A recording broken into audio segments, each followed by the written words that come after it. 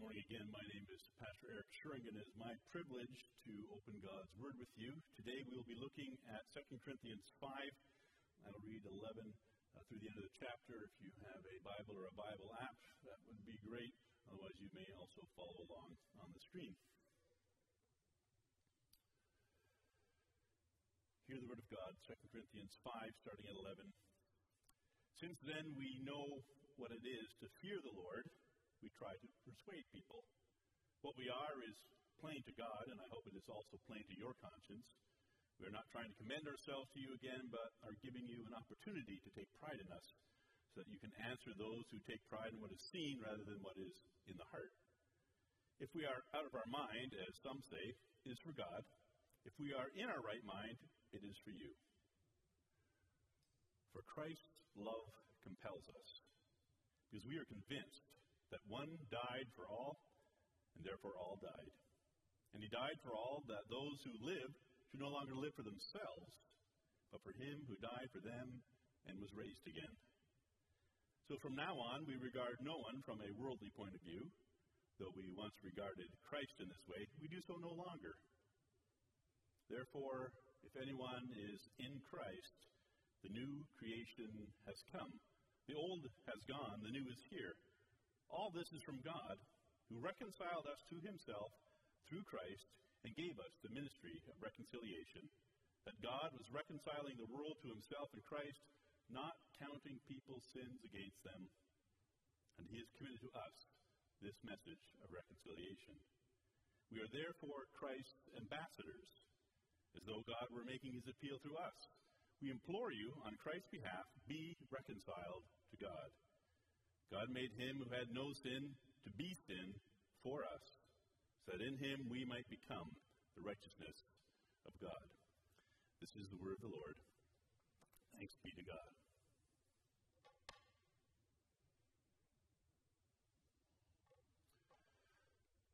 So in this post-Easter time, we are really carrying on the same series that I've been preaching since I came here in January, and that is about learning missional practices.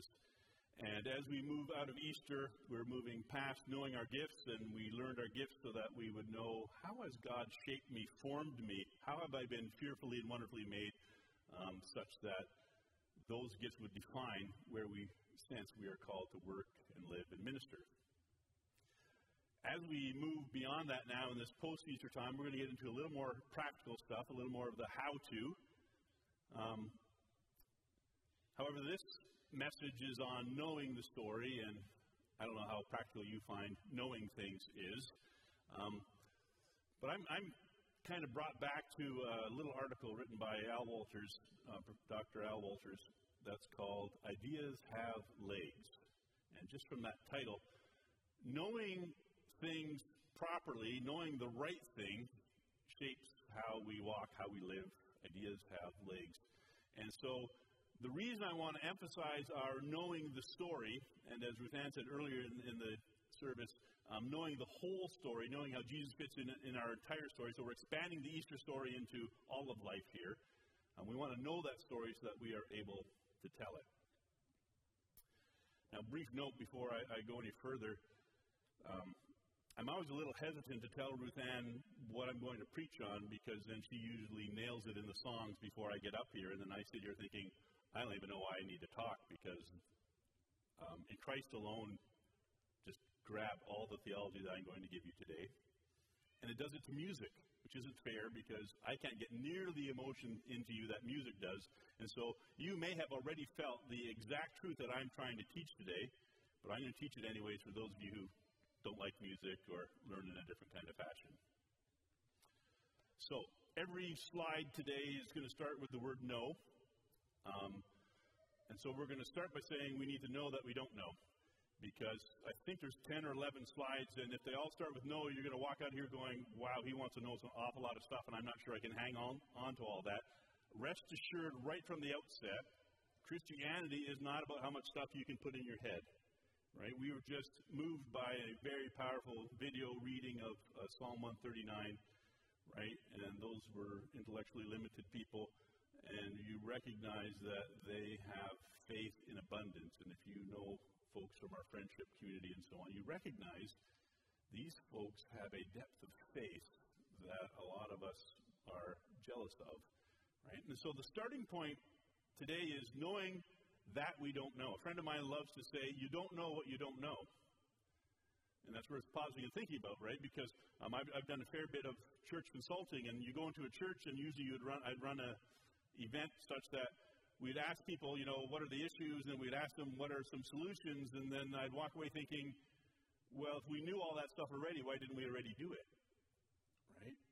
Usually we need someone from the outside, and hopefully it's Jesus Christ or God or the Holy Spirit coming in from the outside and going, there's another way to look at this.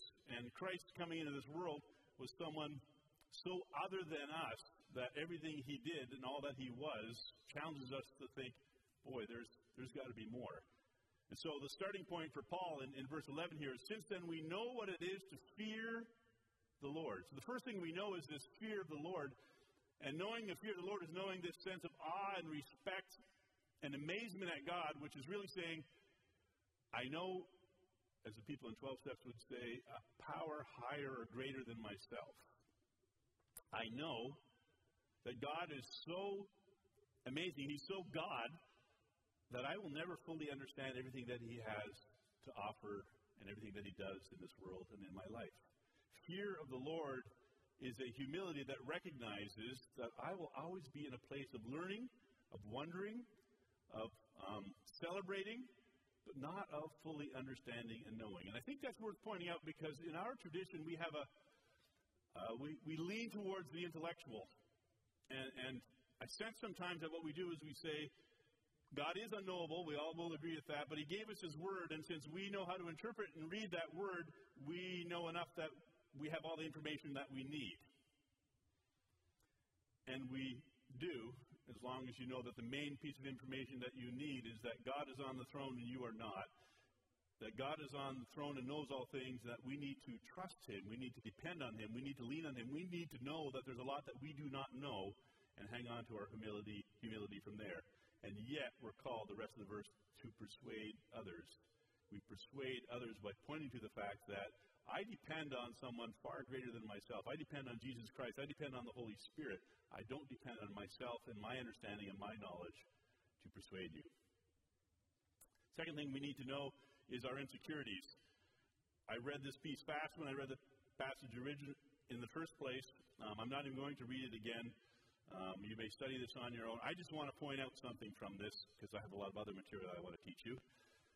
That Paul, so when I read Jesus in the Bible, and when I read the Gospels, when Jesus confuses me, I recognize that that's one of those I need to know what I don't know kind of moments where I'm going, yeah, I wouldn't have said it that way. Why does Jesus say it this way? Why did Jesus do it that way? What am I going to learn, because he's God, and he's the Son of God in this world? Paul is a guy like me, right? He was a teacher who was called to lead in the church. And like me, he has a whole bunch of insecurities. So if you read this passage, you're not sure if he's saying, guys, I've got it and you should be proud of me, or he's saying, I don't really know what I'm doing, I'm feeling kind of insecure. And that's because he's a messy person just like the rest of us. And if Paul, the great apostle, could regularly talk about being the least of the apostles and being the worst of all sinners and all of these kinds of things, as well as saying, imitate me because my life is in Christ, that sort of gives us the sense again that we come into this journey of following Christ with a deep recognition we don't have it all together. And we come in with a level of insecurity. And strange as it may sound, that's kind of a good thing, because if you don't have any sense of insecurity, you're not going to reach out and depend on the one who can give you security, which is Jesus Christ. So know that we don't know everything, and know our insecurities. We're kind of starting with our messy stuff. And then this. Know the interpretive key. Verse 14 starts, for Christ's love compels us. If you were to ask me, in one word, give me the message of the Bible, I would say Jesus, or Jesus Christ, if you'd give me two that way. If you would give me two words, I would say Jesus love, Christ love.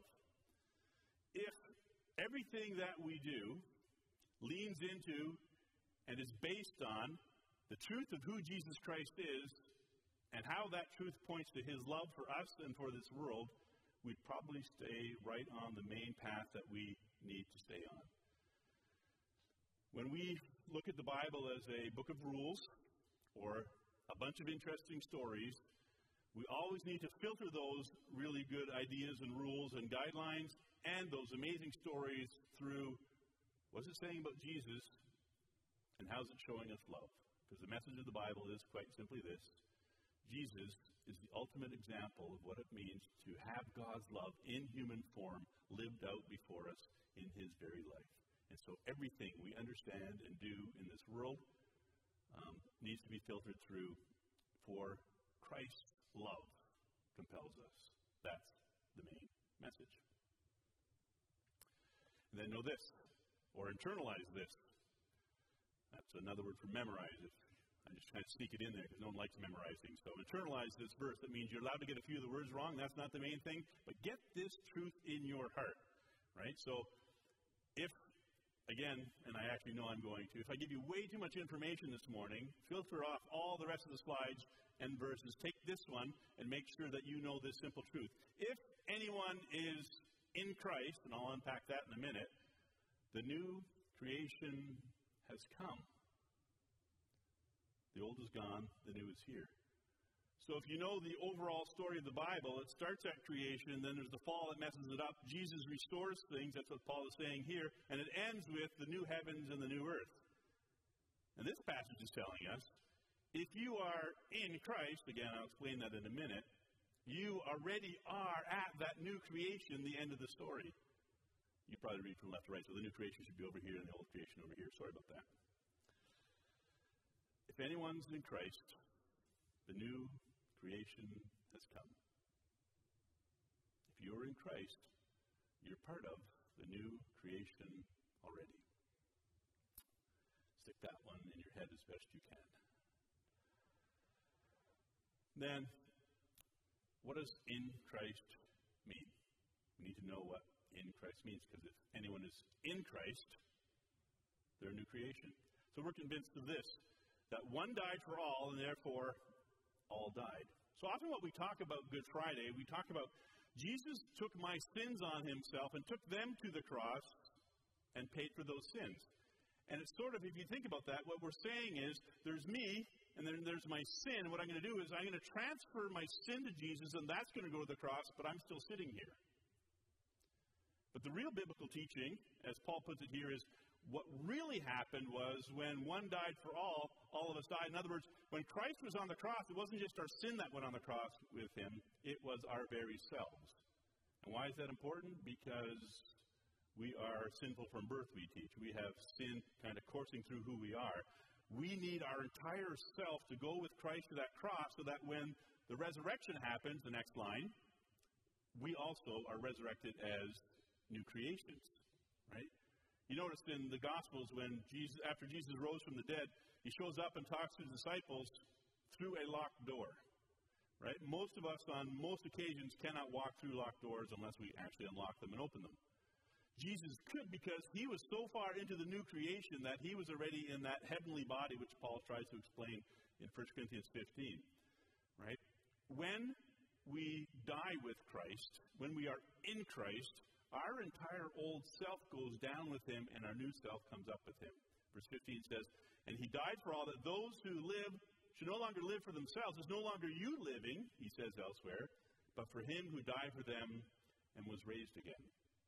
When we fully experience what it means to go to the cross with Christ and let our entire self, our will, our person go to that cross and die with him, then when we rise up again, we recognize it's not me that's living, it's Christ in me. It's not my plans, my will, my goal. I'm part of the body of Christ, as we call ourselves as church. I am Christ living in this world. The radical statement of the gospel. That is such an important truth that we need to know that it needs repetitive repetition over and over again, just in case that's not redundant enough. So it says it again in verse 21. God made him who had no sin to be sin for us, so that in him we might become the righteousness of God. I've noticed over the years, and someone said it again to me this week, Somehow, for most of us, Good Friday is easier to feel and experience and get into than Easter. And I used to think, as a worship leader and a preacher, that that's because we put so much energy into Lent and Good Friday that by the time it comes to Easter, we have no more energy left. I don't think that's actually true. It's not hard for us to convince anyone, including ourselves, of what's wrong in our lives. Right? Give me 2 minutes with any person and I can help them find, if they're willing to be honest, something that's not right in their lives. But the truth that we have become the righteousness of Christ, the truth that we already are the new creation, the truth that in Christ we already have been empowered to be engaged in an incredible mission in this world, that's a harder one for us to know, because as somebody also said to me this week, and by the way, you get bonus points if you write a theological question to me during the week. Okay? I don't know how we're going to keep score, but you do get bonus points if you ask me a theological question during the week. I love them. $1 million question of the week was, Pastor Eric, we had Easter, and we talked about victory over sin and death, but I'm pretty aware that I'm still struggling with sin. What gives? Now, that's my words for it, but that's a brilliant question. Right? Maybe more of you have it. It says here that we have become the righteousness of God, and yet we're way better at staying at Good Friday where we're going, yeah, I need my sins put on the cross. I need that stuff taken away from me. Right? That's why it's so important to have our identity in Christ, because our identity in Christ says, yet not only did my sin go to the cross, I went to the cross. Not only did Christ rise from the dead, in Christ I rose from the dead. I'm that new creation. So the best example of this, and our youth director, Brandon, reminded me of this truth a little while ago. Got to give him credit. There is a theologian, and I'm not going to quote him because I'm not sure which one it is right now. I can think of two, and I don't want to get it wrong. Who's basically said this: Jesus' resurrection, Good Friday and Easter, the first time when it happened was like D-Day in the Second World War, when the Allied troops stormed the beaches of Normandy and made a beachhead, it was called, in France. Right? The day that they landed there, the tide had turned, the war was won, and people knew that it was going to be over, but it took quite a while yet before they got to VE Day, the Victory Day, when all things were cleaned up, when there was a treaty signed, when there was a surrender, when all those things took place. We live in that in-between time. On the cross, Jesus won the victory. On the cross, it is finished was true. On the cross and in the resurrection, we become the righteousness of Christ. But the full and final experience of that is what we're working ourselves into now. We know that victory is going to be won. It's our job to continue to walk forward, march forward, if you will, to use the war kind of language. We need to march forward until that final mopping up has finally and fully taken place. And that's the return of Christ. But make no mistake, we are in Christ the righteousness of God. We are in Christ allowed to be fully confident that He has won this victory also for us, and that we then can live in that kind of bold confidence. What I'm suggesting is we sometimes live lives a little bit too negative on ourselves, a little bit too focused on what we aren't doing right yet, and a little under-focused on, yeah, but in Christ, I'm already there. In Christ, I can look forward. In Christ, I can anticipate that all these things will be made new in me as well, and I will experience that fullness. Probably what I'm saying is we need to celebrate our Easter moments a little more fully, a little more regularly. Every time you find yourself being more true, more honest, more vulnerable, more humble, recognize and celebrate, oh yeah, that's Christ in me. I'm on this journey. Right? I am that new creation, because in Christ, I am a new creation. Know that this is a supernatural seismic shift. Supernatural seismic shift. That's just to make sure you're still awake. Supernatural means it's from God, not from us. Seismic is basically earthquake. Shift is what happens when an earthquake happens. Things move. Jesus' resurrection from the dead actually, right, connected with an earthquake, the rolling away of the stone. There's the tearing of the veil of the temple, right, or the curtain in the temple. But spiritually, Jesus' resurrection from the dead totally changed the direction of history. Because up to that point, sacrifice was about, we need an equal sacrifice to pay what wrong so that we can move forward on a new slate, and then we'll have to do that again when something goes wrong. The seismic shift that happens in Jesus Christ is that we are now a new creation. And so, this line from Paul. From now on, we regard no one from a worldly point of view. And we'll start the second line. Though we once regarded Christ in this way, we do so no longer. So Paul, before he became the great apostle Paul, before his conversion, he was a Pharisee and a persecutor of followers of Jesus. He looked at Jesus as a man and merely a man. And like I said last week at Easter, Jesus was either a liar or a lunatic, or he was the Lord that he said he was. He was nowhere in that middle ground. And so Paul, believing that he wasn't the Lord, he wasn't the Savior, he wasn't the Christ that he said he was right in understanding then that if he's not those things, he's either a liar or a lunatic. And the cross actually makes sense in that context. But since Jesus is the Son of God, since he was raised from the dead, Paul, in his conversion, came to see, wait a minute, I need to see him in this supernatural way, not in a worldly way. But based on that, which is the core of Easter, the core of our faith, verse 16 starts. Let's look at that again. We now regard no one from a worldly point of view. What does that mean?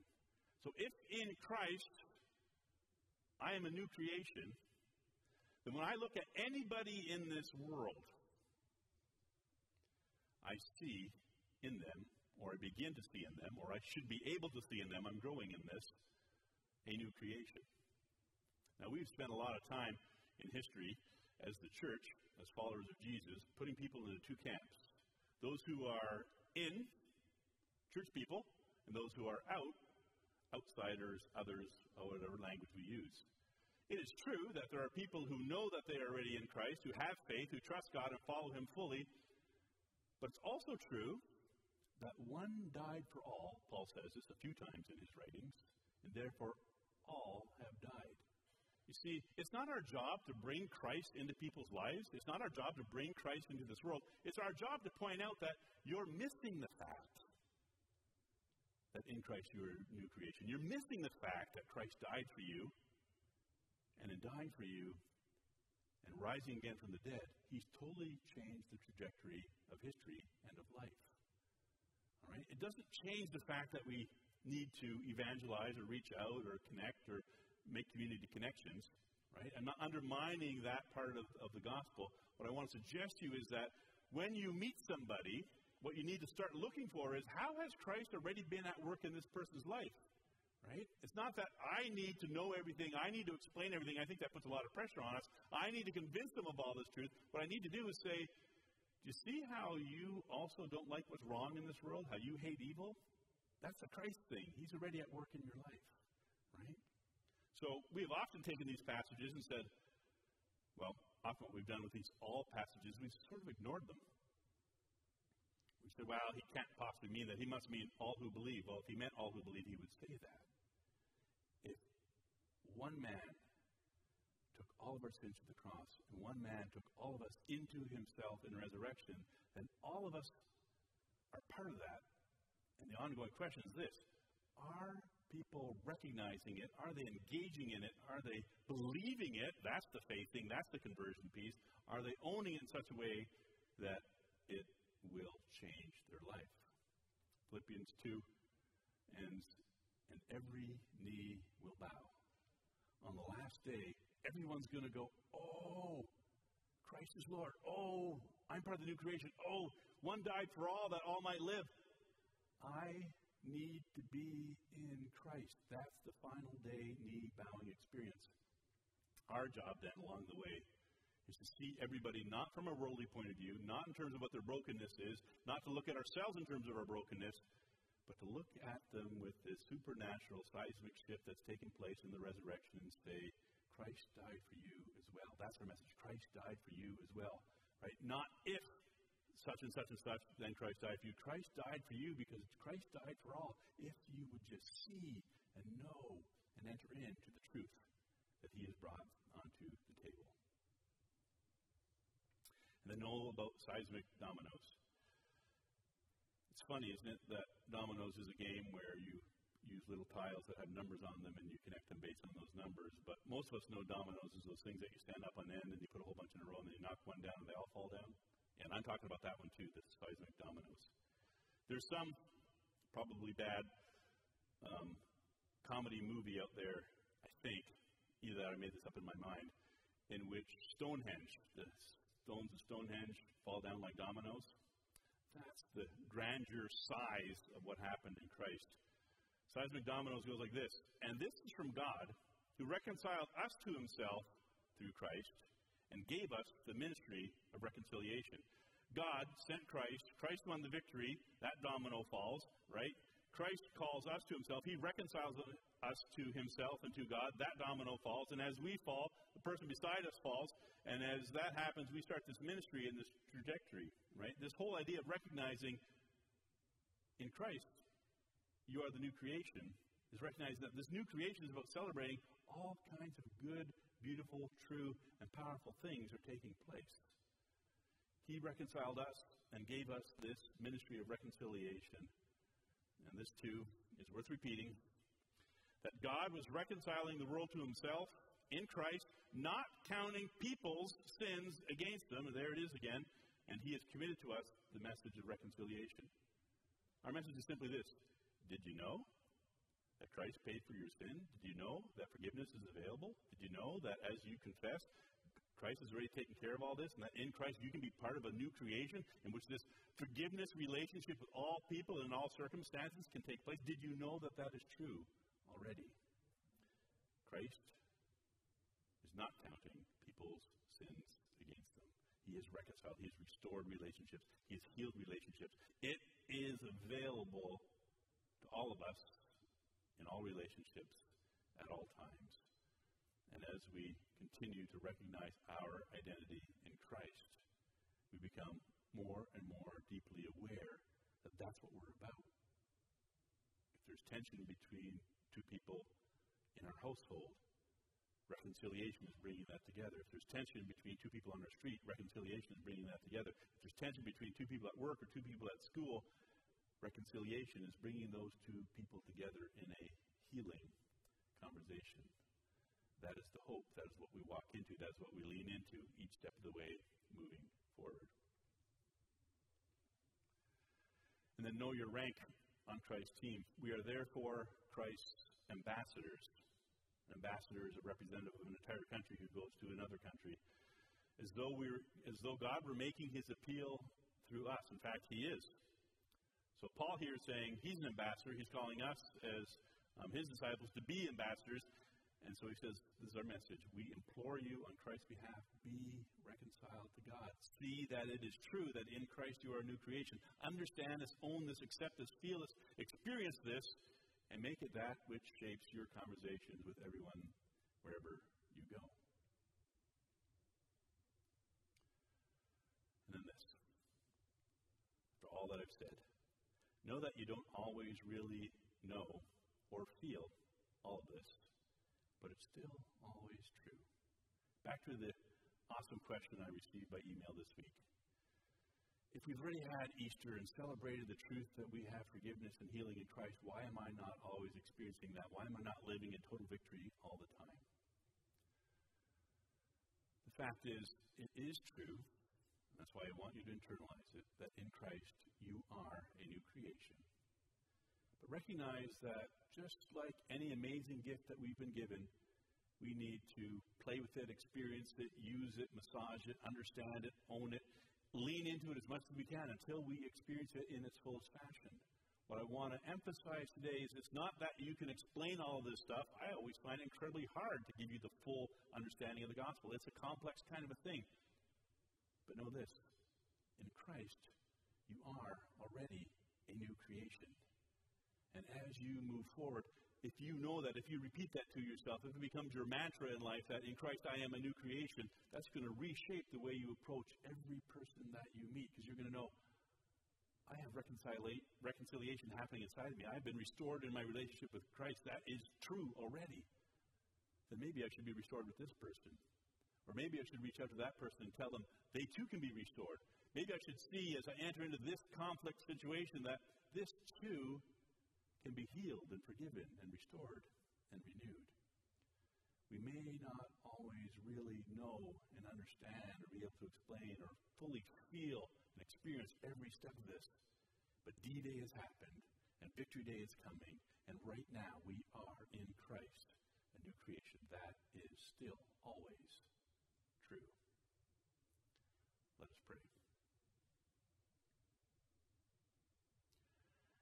So, Lord Jesus,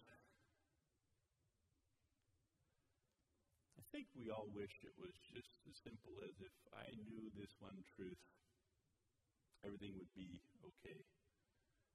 But for your reasons, you've made this complex. You've invited us into relationship and into a journey. You've decided that it's important that we struggle with these truths, to live into them as fully as possible and to try and explain them. Probably so that we would, again, know that we don't really always know, that we would depend on you. And so, Lord Jesus, that's why we're praying right now. We need you. We need your Holy Spirit. We need your guidance. And we need an ongoing dose of humility that allows us to believe that you love us so much that you did reconcile us to you. You did reconnect us with you. You did forgive us. And in that same humility to know that we need to take baby steps and sometimes leaps, but always just keep moving forward, restoring our relationships with you, with each other, with ourselves, and with your world. Guide us, Jesus. Give us